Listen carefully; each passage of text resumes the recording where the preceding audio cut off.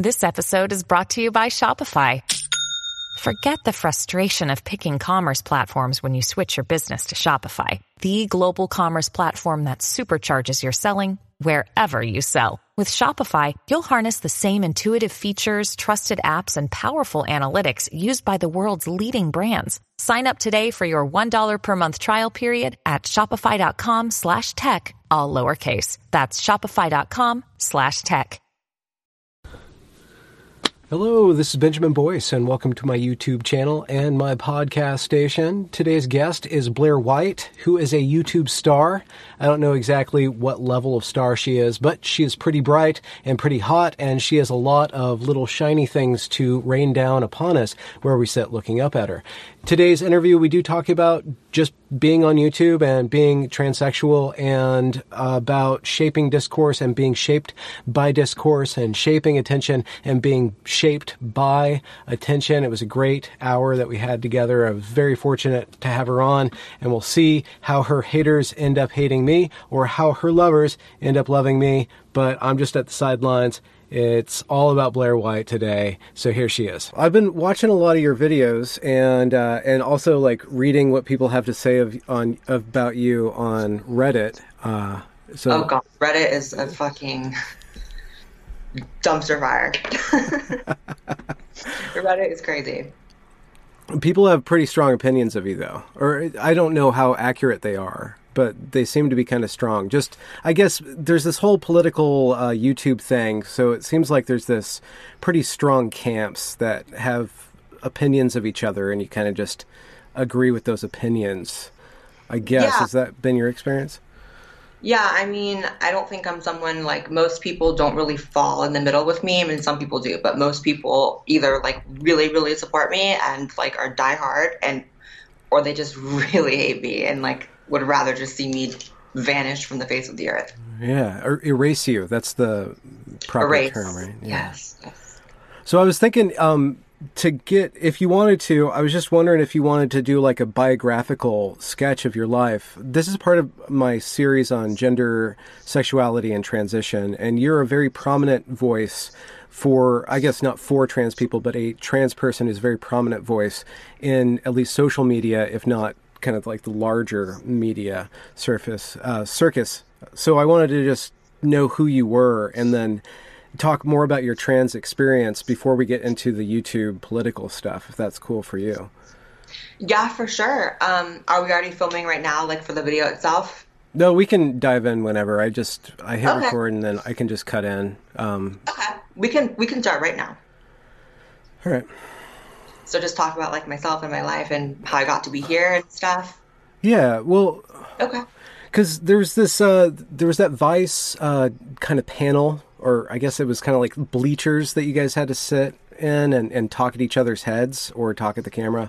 And there was a non-binary, genderqueer trans person, and you guys had kind of a tense discussion there. And one of your points was that the trans identity has kind of been co-opted or encroached upon by other things. And you seemed to have a very strong view about what it is to be transsexual. Yeah, for sure.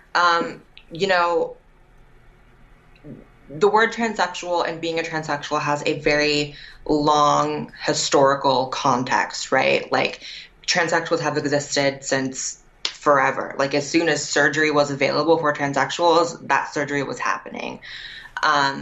You know, as far as terms like non-binary, genderqueer, you know, all the sort of different adaptations of being trans and what that means now, even the word transgender is actually a fairly new term.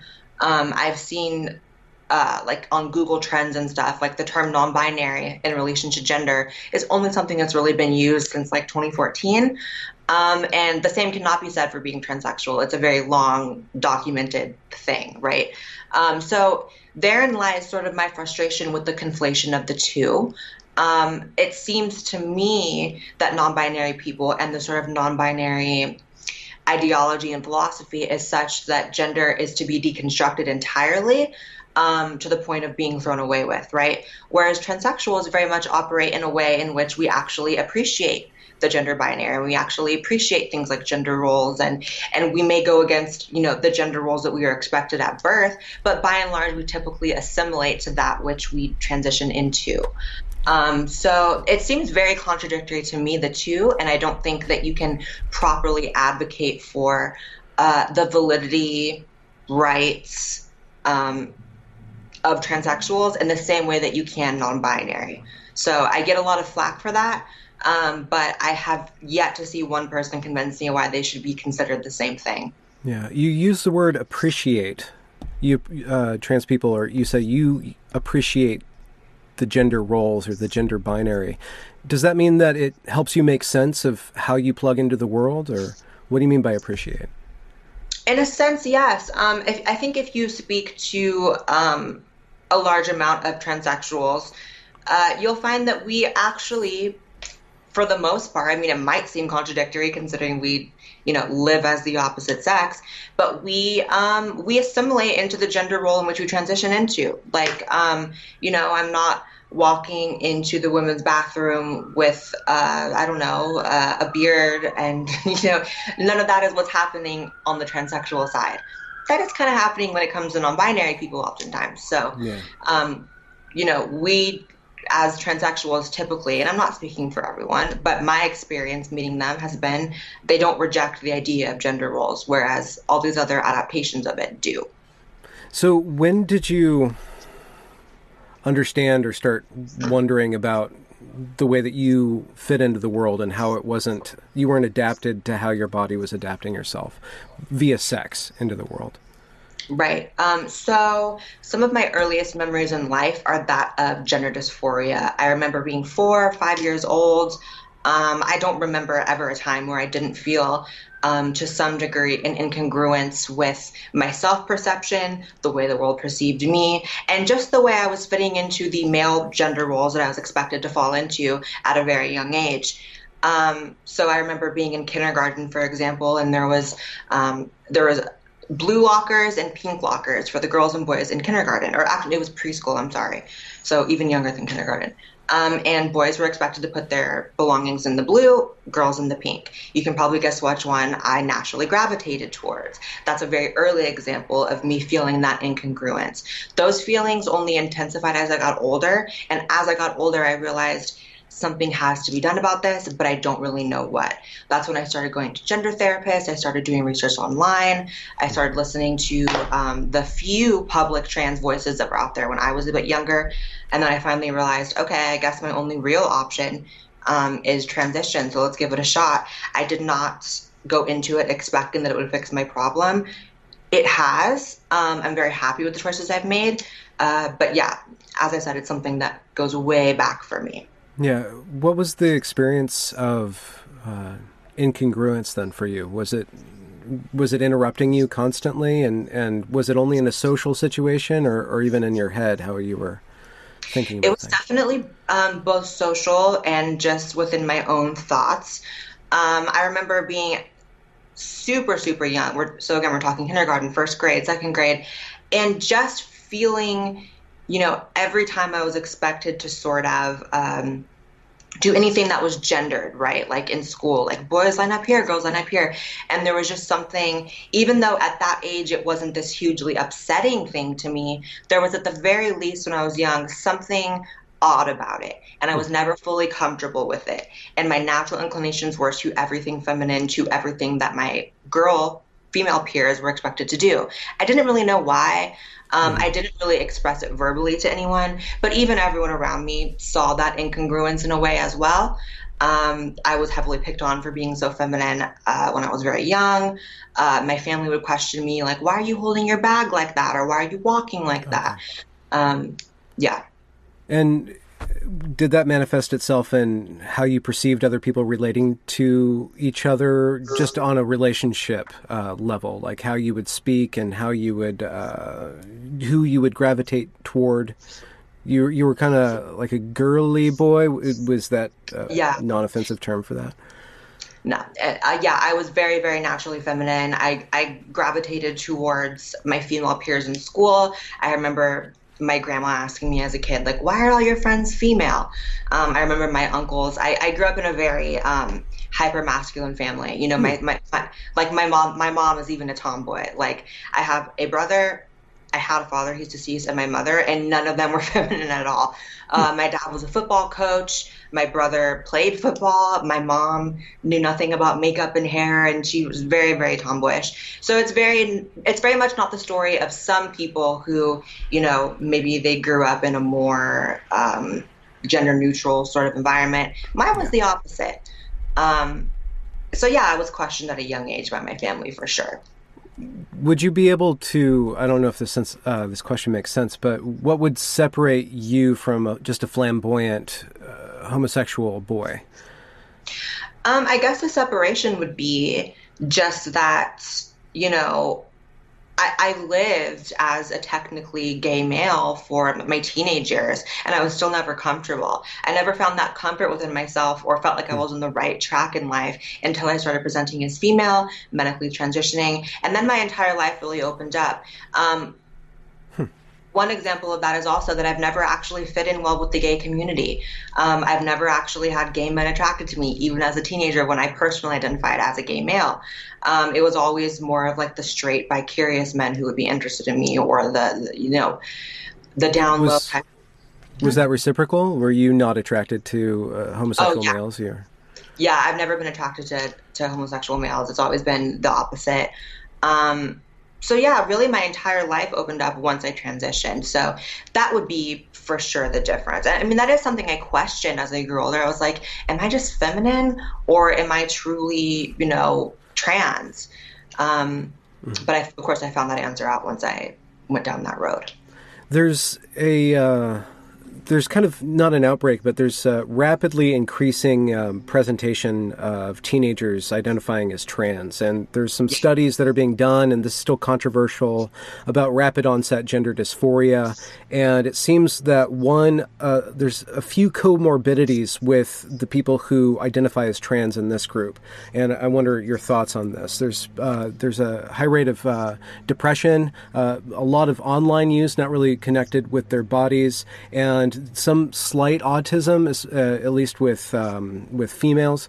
Was there like a comorbidity? You said that life opened up to you when you began to present as a female. Was there a depression hanging over you, or other kinds of things that began to be resolved by transition?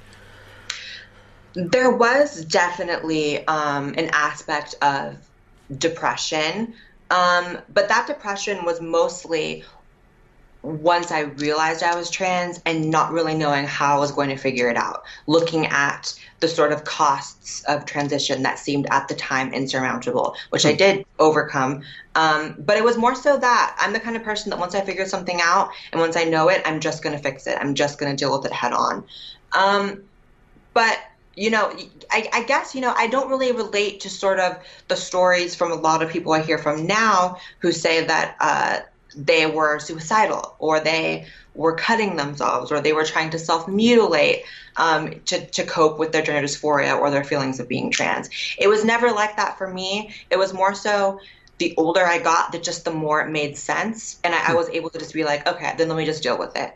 One good example is the fact that before I transitioned, a year before, I actually moved to Michigan. I moved away from all of my friends and family for a relationship, which failed, but that's beside the point. And I was suddenly living somewhere that was very much a different culture than California, where I grew up. It was much more conservative, and it was much more, no one knew me. I was a stranger to this town of Grand Rapids, Michigan. And everywhere I went, this is before I identified as female, everywhere I went, everyone used female pronouns for me. Everyone called me a girl. And I was like, what is going on that the world perceives me this way, but I'm slow to figure it out myself? And so that's kind of what I mean by the world opening up. Once I accepted that this is kind of who I kind of already am, suddenly, you know, relationships opened up, career opportunities, just being able to live life to my fullest, basically. When you hit puberty, what did that feel like when the male body started going along the male path? How was that for you? I remember feeling that was when things really intensified as far as my feelings of, okay, something is off here. Still hadn't quite figured it out, but that was sort of another moment where I figured out, like, okay, something is really going on here. But again, I don't relate to the extreme suicidal tendencies. I struggled a lot as a teenager, but it was mostly due to external forces, family problems. I was bullied heavily in school, that kind of stuff. Yeah. Were you bullied because of your gender presentation, or was it other? I was bullied because of just that natural femininity that I always exuded, the way I walked, the way I talked. My voice never really dropped. People in my small town didn't really know how to handle that, and so that definitely led to bullying. But I will say that I actually am thankful that I experienced that at a young age, because it actually prepared me for being a YouTuber. Because it was nothing compared to some of the things people say now. Yeah.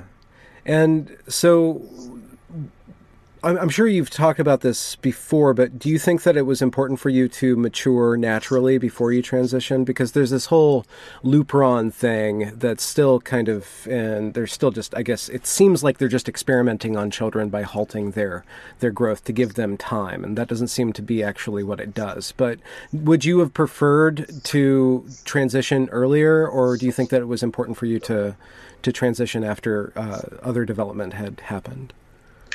Right. My opinion is a bit controversial within the trans community, but I actually prefer that I was able to go through the life experiences I went through before actually medically transitioning. I was not ready to medically transition at 13, 14, 15. I just was not. I know people that have transitioned very young, 12, 13, and their lives are fine now. But I will say, if I would have compounded, all the struggles I went through as a teenager and my family stuff and just my life in general with then transitioning in the middle of that, then maybe I would have been one of those cases of kids who harmed themselves. That would have been a lot. I also take issue, with the idea of children transitioning, because I don't feel like that's a decision that your mind is developed enough to make, as a child. I just don't. When someone goes on hormone blockers and then is on, hormones at a young age and transitions medically at that young age, they're basically deciding they never want to have kids, right? Because it does sterilize you. And that's something that, speaking, I'm 25 years old now. I didn't know until I was 24 that I wanted to have kids. So I feel like you're robbing your child of the opportunity to have a family of natural origins, right? So I've always taken issue with kids transitioning, that's for sure. And when you hit the record button to make your first YouTube video, did you have anything, was it on your mind being trans? Was this like a trans voice? Did that come into the YouTube thing, or were you just, what prompted you to go there, and how did the trans identity follow you? Or is it what led you? I think I began transitioning a few months before my first YouTube video. I had started hormones like 3 months before.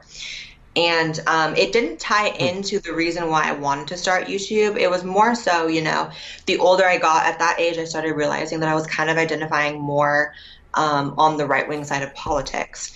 And I was in a very highly liberal college environment. All my friends were extreme liberals, really, very far left. And so I felt like in my real life, I didn't have much of a space to speak my mind without being sort of attacked or scolded. And so I thought, okay, then I'm just going to make a video and just talk to strangers about it.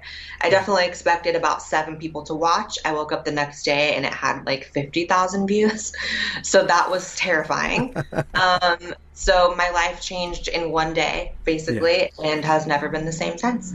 So, and this is something that I wanted to ask you about because I didn't know it was that recent. So 3 months you'd been on hormones. How was that to introduce estrogen into your system? Was it like a second puberty? Was there a lot of redesigning of your emotions that you had to do? Not really. I feel like there's this narrative that once you go on hormones, it's just like you do a 180 with your emotions and your interests and your mindset, and like, not really, I think it softened me a little bit. I think I cry a little easier, but not to the extent where it's some noticeable thing where I just like changed. I think people who know me now and knew me then see me as the same person, just more so comfortable with the shell, really. Like, I'm actually talking to my really good friend that I've had since I was 14. So obviously she knew me pre-transition and then now. And she's like, yeah, you're the same person. I don't get it when people say people are so different when they start. But that's just my experience. Mm-hmm. And so it seemed like you had already known about this state of being trans, which is an odd, just verbally that's odd, because trans means going from one place to another. It seems like you've already gone. It seems like even the language is inaccurate, because you've transitioned, but I don't know if you're trans anymore, but you are a trans woman. But so it seems like you had already kind of thought that through, and then you went on hormones. You were what? How old? 21, 22? I think I had just turned 21. Yeah. And was there a lot of extra things that you ended up doing, like changing your voice patterns, changing your speech patterns, changing the way that you presented? Walked, held things? No, as far as my mannerisms and like my sort of like just behavior, that's always been feminine since I was 5, which is why I was bullied as a kid, because people were like, why are you walking like that? And then my voice never really dropped in puberty to a noticeable degree. So my voice is just my voice. Mm-hmm. What do you think about the concept of autogynephile? Are you familiar with that? It's a Blanchardian term about that classifies a certain specific form of transsexualism having to do with the love of oneself as a female. And I've spoken with several people who are pretty hard. They come down hard and say all male to females are basically trying to become the image of what they're sexually attracted to. But Blanchard himself, who came up with this, set aside another category for homosexual transsexual, where it just made sense because they had already been basically as female as possible before that. Right. I mean, then I guess I'm that second description. I mean, I definitely didn't transition because I'm attracted to the idea of a woman. I'm only attracted to men exclusively. I think women are beautiful. And I think transitioning gave me sort of more of an appreciation of just like how beautiful women are, as I was trying to sort of assimilate into that expectation. But it's never been sexual for me. I'm not attracted to women like that. As far as what I think there is definitely a subset of trans women who it's maybe more of a fetish. I don't really relate to that narrative. Mm-hmm. I think everyone can do whatever they want, but I personally don't relate to that. Mm-hmm.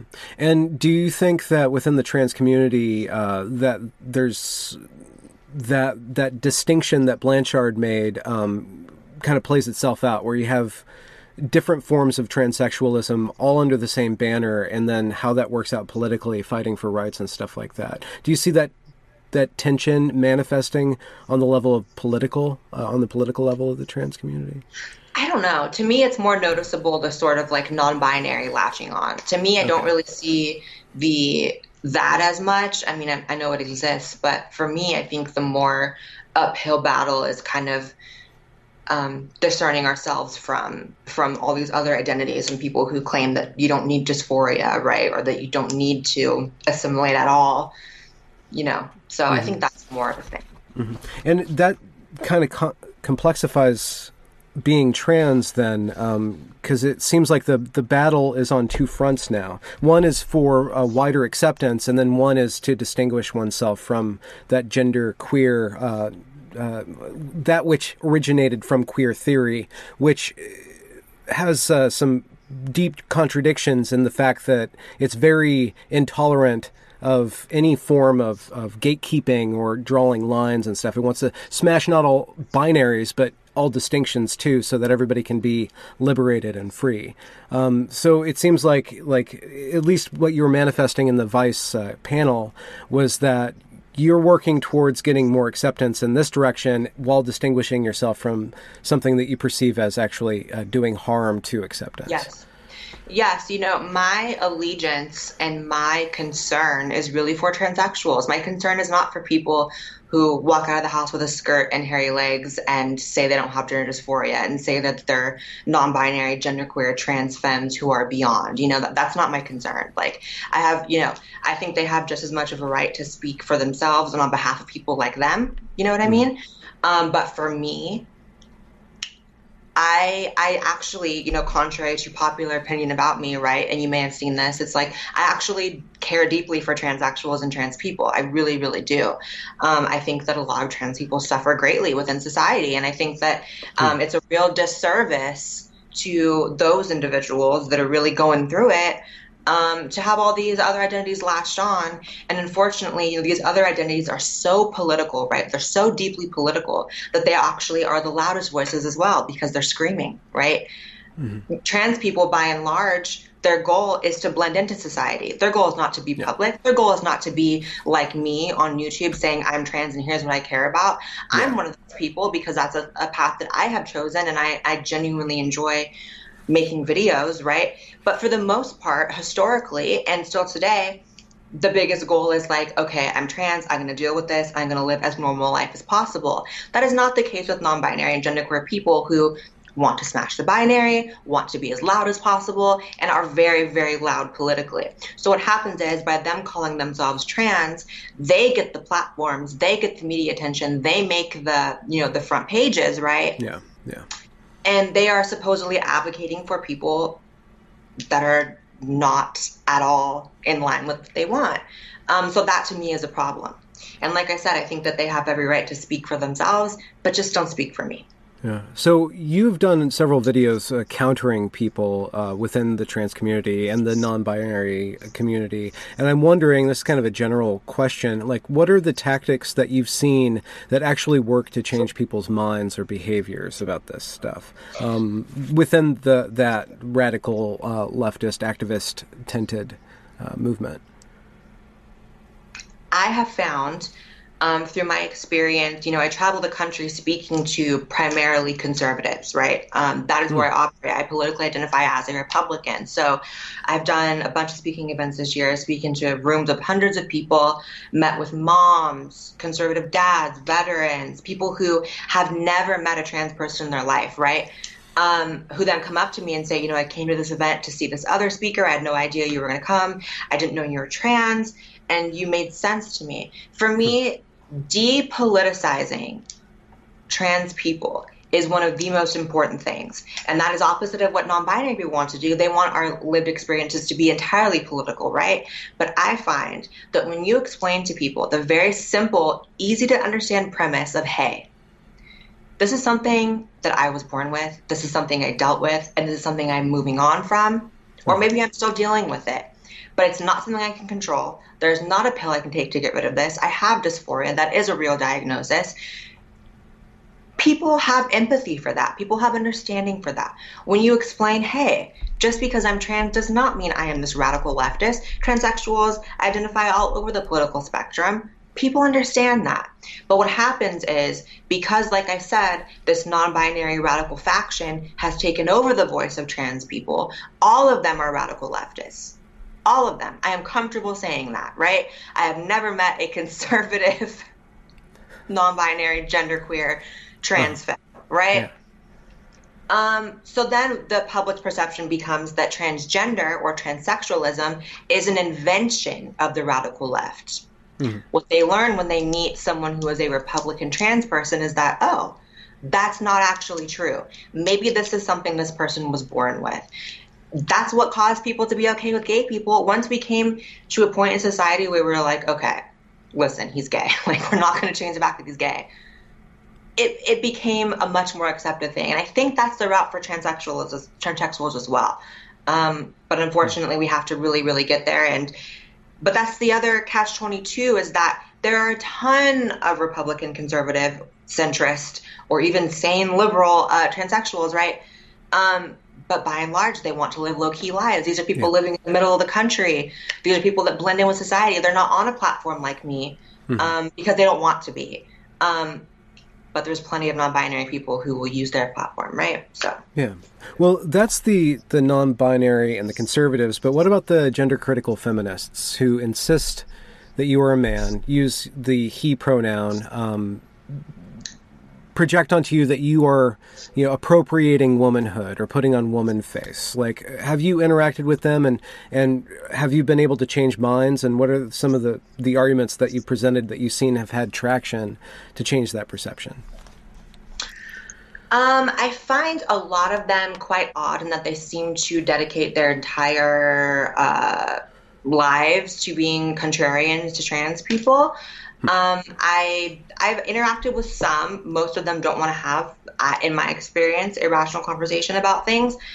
As far as those feminists insisting on using male pronouns and all of that, this is purely, to me, an internet thing, because that's never happened to me in real life, ever. So to me, I don't put much stock in any interactions that I consider to be only like online. It's not like a real thing to me, basically. To me, it's the same as, very traditional conservatives saying that I or other trans women, regardless if they pass or not, must use the men's restroom. That may be an argument that plays out on the internet because, I can't argue to you that I am a biological female, nor would I want to.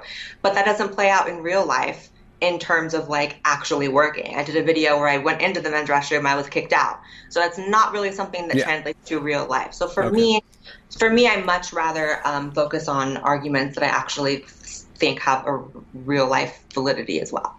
Mm-hmm.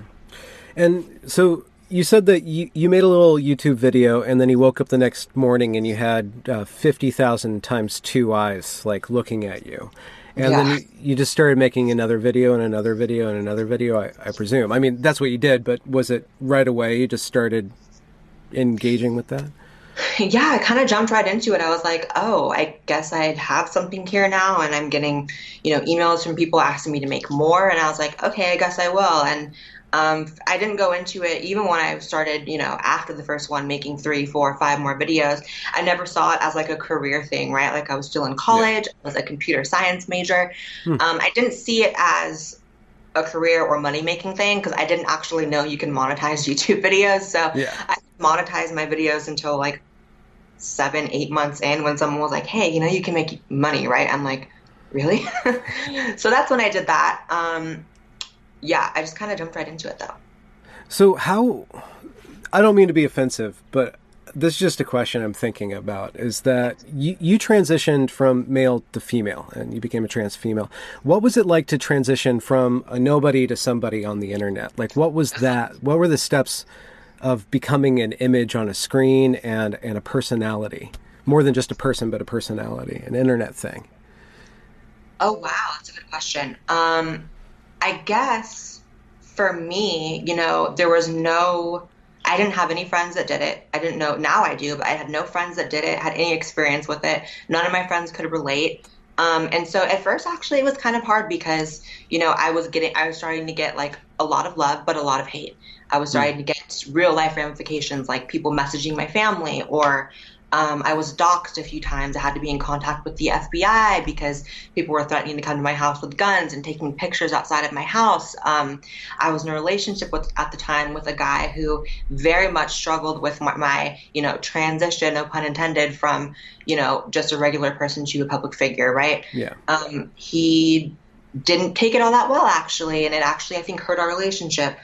Not with him anymore, but so it was difficult, but what I realized more than anything was like, I have something here and I would be a fool to throw it away just because I can't take the heat. I was like, I'm going to go in this full force or I'm going to stop now. And I was like, of course I'm going to go full force. And I'm so glad that I did because, it's changed my life, like I said. So there's two kind of factors in shaping one's personality on the internet. Insofar as people are watching you and interacting with you, there's two camps. There's the haters and then I guess the lovers or the fan boys or whatever you call your Blair Whiteys. I don't know what they are called yet. Every term I've ever thought of for like my fans, people have like pet names for their fans, sounds racist because my last name's White. So I'm like Whiteys, white people, white fans. Like it just doesn't work. So you'll get there eventually. So how do you think the hate has shaped you? or shaped Blair White, quote unquote, like the image that you put on the screen and the person that you are to everybody else? Like, what did that force you to think about and kind of shape yourself to? It's basically forced me to take honest looks at my views, right? Like if you post, especially in the early days, if I were to post an opinion and I were to get 60% of the people who agree with me, 40% who don't, to me, that's a big chunk. And to me, that's going to make me try to objectively assess my stance. It's actually, as well giving me more of respect for people who are politically opposed to me, because now I listen to them a lot more. It's right in my face. I look at every tweet, I look at every comment, every message to the extent that I can. So I think it's given me a lot of self-clarity. It's made me a lot stronger in the same way that the bullying from when I was a kid made me stronger. It's made me strong, the online hate as well. It kind of puts you at this position where, you walk into rooms, with just more confidence because you know that you're putting yourself out there and you just have to be you. I can't walk in anywhere and be weak because, I have to be strong for what I've created. You said that you received some pretty extreme hate, that the FBI had to go around and assign you a special name. Did you get like an anonymous name? Did you get relocated for a period of time? No. Nothing like that. It was more so what happened a couple summers ago was I made a video critical of the Black Lives Matter movement when it was more relevant. It was around the time where there was like shootings and rioting and all this stuff, and I commented on it. And the video went viral. The video got posted on a bunch of different websites. And it resulted in my address getting doxxed, my mom's address getting doxxed, people driving by my house, taking pictures of my house, and then tweeting me saying I'm coming back tonight with a gun, stuff like that. And my fans actually fought back against those people who doxed me, doxed them, and then it was a big mess in which I had to, ring the FBI and be like, listen, I need some help here. So they actually went in and took care of the person who did it, and that was that. But yeah, so it does get crazy. Luckily now, I'm very blessed that what I do has afforded me the ability to live somewhere with high security, and I'm safe here. But yeah. What do you think of the state of political discourse since Trump got elected? I mean, what got me started on the YouTubes was the Evergreen State College fiasco. I don't know if you know anything about it, but like some students took over a college for a couple days and they filmed it all. It was really crazy stuff. And I was going there at the time, so I kind of just I laid it all out and did a lot of, discussion or just talking through all the different points. And that launched me into this political discourse. And a lot of people that I would meet, and a lot of people still say that it's madness, that we're our country's tearing each other apart. Do you have that sense that it's kind of like a tribal war with no real good outcome? Are you optimistic about that? Wow. Depends on what day you ask me. Some days I'm like, this is just so toxic, so tribalistic, and we're getting nowhere. And then other days I feel like, we'll be okay. You're asking me today, so I guess I will say, I'm feeling like things are a little too toxic and a little too tribalistic. I posted earlier that I felt that Antifa were terrorists, and I'm getting a lot of people saying they're not, which is definitely a bit confusing for me. And I feel like, that sort of exemplifies the tribalism, that just because you're a liberal does not mean you should be defending Antifa, in the same way that just because I'm Republican, I should not be supporting, white nationalists and other extremists on my side, right? So to me, today, my high hopes are not so high. But I also, it goes in waves. My passion for politics goes in waves. I think people who watch me know that. I think people who watch me knows like, okay, the last 2 months it's been, only lifestyle content, and then the next 2 months it's only political. Okay, yeah. That's pretty important for mental health. Yeah. And what caused you to start to variate your content? Did you see that you were doing a variety of content, or was it all political to begin with, and then you started thinking more about what kind of content am I doing? Well, I started seeing this very interesting development in which people who would comment message me, email me, were taking a big interest in like my real life beyond my political stances. Because in the beginning it was hardline politics, only social commentary. And people started being interested in me as a person. And so what happened was people started really digging into my life, finding old videos, old pictures, old things, contacting my family, very invasive stuff. And so I felt like, okay, clearly I have helped, breed this environment in which I'm this mystery person. People don't know anything about me, right? By being so secretive, or at least not open, not secretive, I guess. So let me start to be more of myself. So I started doing more just talking about life videos, or I started doing live streams where I talk about my day, or I started doing collabs with YouTubers who are not political, like Shane Dawson. And that kind of opened me up to a new genre that I can dip my toes into anytime, like you said, for mental health, that I feel like the politics is just really sinking me down, because it does happen. And unfortunately for a lot of other political commentators, they don't have the ability to dip into other genres because they don't have people who really want that from them. Yeah. So I'm lucky that my audience wants both. Yeah. The attention works really interesting on the internet. And I guess, okay, how do I say this? You're very attractive, probably to males, right? So you get a lot of male attention. And I wonder how that's interacted with you, with the added thing going on with your identity below the skin, your chromosomal identity, let's put it. And how have you adapted to that kind of sexualization, if that's happened to you, or objectification? How's that shaped you, and how have you shaped it?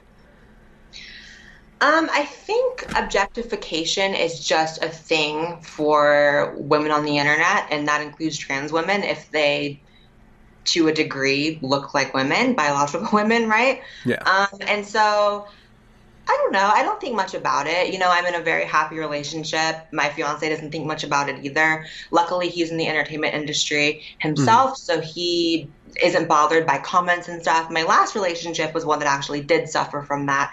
My last relationship, I was dating, this guy from Missouri who had just no concept of being a public figure. Yeah. And he would read comments from men on my Instagram, and he would get very upset. And I was like, I can't control it. I'm sorry. I'm not going to block people for saying I look good. So, it's interesting. I don't have an issue with it, though.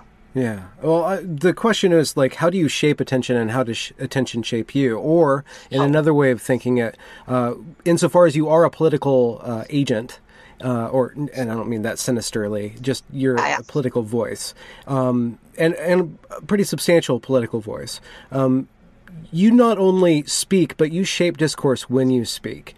And how is the coming into that and wrestling with your responsibility with how you need to get attention, but once you give it back into the world, it's different somehow. So you can actually make the seas rowdier or calm them down. And I'm speaking generally, but how is that?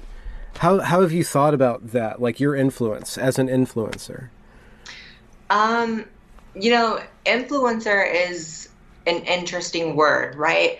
Yeah. Because sometimes when I am sitting here with my phone in my hand thinking about tweeting something or posting something, I don't really think about anymore the fact that the second I hit click, there's going to be thousands of people who see it. And over the course of its lifetime, sometimes millions. I really don't think about it very much because I find when I think too much about it, it makes me fearful to post. It makes me second guess what I post, and it actually hurts my content because those videos where I'm second guessing myself are some of my videos that I look back on and I'm like, I could have said that better. That wasn't a good video. Okay.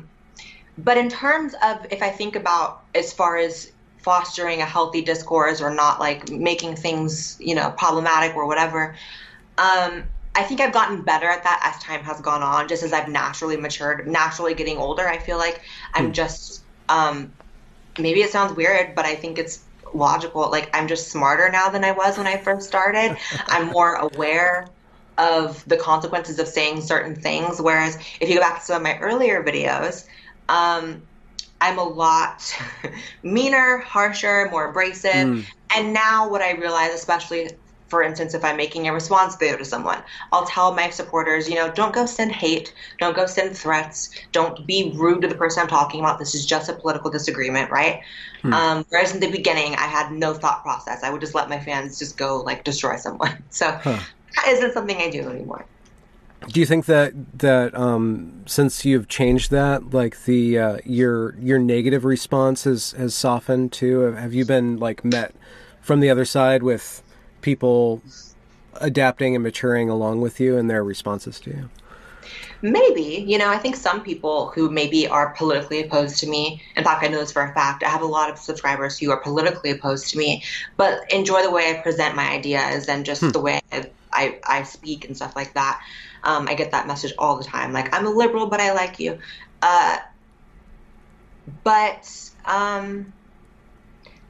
I'm sorry, what was the question again? I just lost the question. I was just wondering about, I don't know how it all works. You and ContraPoints are like BreadTube and whatever the other tube. I don't understand all this stuff, but I know you're a part of it, and you've done response videos, the whole response video kind of ecosystem. And I was just wondering how. Have you found a worthy opponent, and have you entered into a relationship with other political YouTubers that actually you feel like you guys are building on each other, even though you're still in an oppositional relationship? Have you been, like, I guess, blessed by somebody like that? Yeah, I mean, there has been, I've had a lot of debates over the course of what I've been doing, and some of them just feel like we got nowhere with that, and some of them I feel like it is road building. For example, I did one with Lacey Green. Who, I don't think she's online very much anymore, but she was once a really huge presence in sort of like the SJW or the liberal side of YouTube, right? And us doing our stream, I think, built a lot of bridges, not only just with me and her, but with her audience, mine, and then there's other debates like ones I've done with Onision that just go nowhere, and it's really just for people's entertainment. Yeah. What do you think about your influence on young transsexual or gender questioning youth? And have they contacted you, and how have you kind of accepted or rejected like the mentor role, if that's kind of come your way? Yeah, I'm like flooded with comments and emails and messages from young trans kids and people asking, is this what I'm feeling? Does this mean that I'm trans? Or, and it's a very tricky line for me to walk because I am not a doctor. I am not your therapist. I'm not qualified to be those things for you. But what I am qualified to do is sort of share my journey. And if you feel like that journey aligns with yours and that my path is one that might make sense for you based on those similarities, then hopefully that helps you. I will say that whenever I get people asking me, does this mean that I'm trans because I'm feeling this? My first response will always be, I hope that you seek genuine help from this because I don't want to sound rude, but I am not a therapist. Yeah. I hope you speak to one. But I can tell you my feelings. When I felt that at your age, that did for me mean that I was trans. But don't take that for set in stone. I go seek help, talk to your parents, talk to counselors, that sort of thing.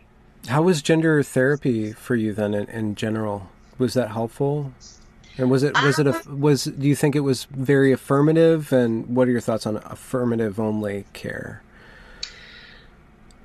For me, I've always been the type of person that like, I'm pretty self-aware. Like when I started feeling like, okay, I think I have to transition here, it was more so like, okay, I know I have to transition, but let me go through the motions and go to therapy because that's what you do, right? So I went to therapy and I didn't learn anything new about myself because I already kind of had myself figured out. I'm not the kind of person that really second guesses myself a lot. I've never been like that. Mm-hmm. So I didn't have any revelations. It was more so like, the therapist basically was like, yep, that in my opinion kind of means that you're trans. And I'm like, yeah, I know. That sort of thing. But as far as affirmative only care, I would assume that would be something that's bad because there are people who, transition and end up regretting it, right? Like we don't talk about it a lot. It's this taboo, but it's reality for some people. And so I would hope that a therapist wouldn't just tell that person what they want to hear. Mm-hmm. What's next for you? Are you going to be in a Disney movie? And would you? I will be the first trans Disney princess. No, just kidding. What's next for me is more content for sure. Always more content online. Yeah. What's next for me is I'm working on. I'll just say it, I'm working on a book currently. Is it like a thriller, like Dan Brown, Da Vinci Code, but the Blair White Code kind of thing? Blair White Code's a really good title. But no, it's going to be everything anyone who has ever been a subscriber would want from me, in the sense of like, oh, you only follow me for politics? That'll be in there. Oh, you only follow me for the trans stuff? That'll be in there. Oh, you only follow me for the lifestyle stuff? That'll be in there. It's going to basically be me on paper, 110%. And that's something I'm working on now, and I'm hoping to get that out to the people who want it by the end of the year. Is it going to be like a coffee table book with big spreads of you undulantly leaning on a chaise lounge and your cocktail recipes in the corner? Maybe that'll be book 2. The first one, though, is definitely going to be... my subscribers read. My subscribers are okay with a lot of everything. So it's going to be a big book. Mm-hmm. And speaking about that, you said you just mentioned off the cuff 3 categories: so your trans stuff, your politics stuff, and your lifestyle stuff. What other interests are you engaged in? Like what's your thought life like? What do you go after and are hungry to put into your head on a mental level, on an intellectual level? People don't know this, but I spend almost all day, every day, watching astrology YouTube videos about space. I actually grew up and I wanted to be an astronaut. People would probably laugh at me for that. I didn't quite accomplish that. That ship has sailed, but I don't know. Elon Musk might just offer you a spot at some point. Oh my God, I wish. Yeah, so that, and then just aside from that, my interests are very much in building genuine, real friendships and relationships in real life. And that might sound weird, but for someone who lives their entire life on the internet, for me, the people in my real life who really know me are really important, especially living in LA where most people I meet are part of the industry and it's difficult to find people that I like. So for me, traveling, my relationship with my fiance, my dog, friends, going out. And that doesn't mean bars and clubs, although I do like that as well. It means like, let's go to the theme park for the day, or let's drive up to San Francisco for the day, or let's, just living my life and trying to remember that I am not defined by numbers or other people's opinions or strangers on the internet. Mm-hmm. I'm trying to think of a nice little cherry on top question, but I can't think of anything. Do you have a question that you want me to ask you? What's the one question you wish people would ask you? That keeps you up at night? Why can't I talk about this thing? You probably talk about everything that comes in your head. I talk about everything. I'm so open. I don't know. Huh. What is it like to be so open? Do you see an image of yourself that's different than you and then you have to go back and correct it online? Or is it just, do you find that there's a parity between who you are and what you present to people out there, being so open like that? Sometimes it's really difficult to understand from my perspective how I'm viewed by the world, right? Sometimes I see people's assessment of who I am and I'm like, that's so far from the truth. But what I will say is, I find comfort knowing that everyone who knows me in my real life, I don't have one person who's ever said that I'm different online. Everyone I know in my real life says, yeah, you're the same person, the same person. So that tells me that I'm doing things right, that I'm not just out, putting out something that's not real online. Yeah. Awesome. Thank you. Thank you for talking with me about stuff you probably already talked a lot about, but honestly, you asked amazing questions, and your questions are more in depth. And this was one of the best interviews I've ever done, because people usually don't ask in depth as much. They just ask what do you think about non-binary? But you really went in, so it was a good interview. Good. I feel closer to you now, even though I don't know you at all. So hopefully the audience feels that way too. Yeah.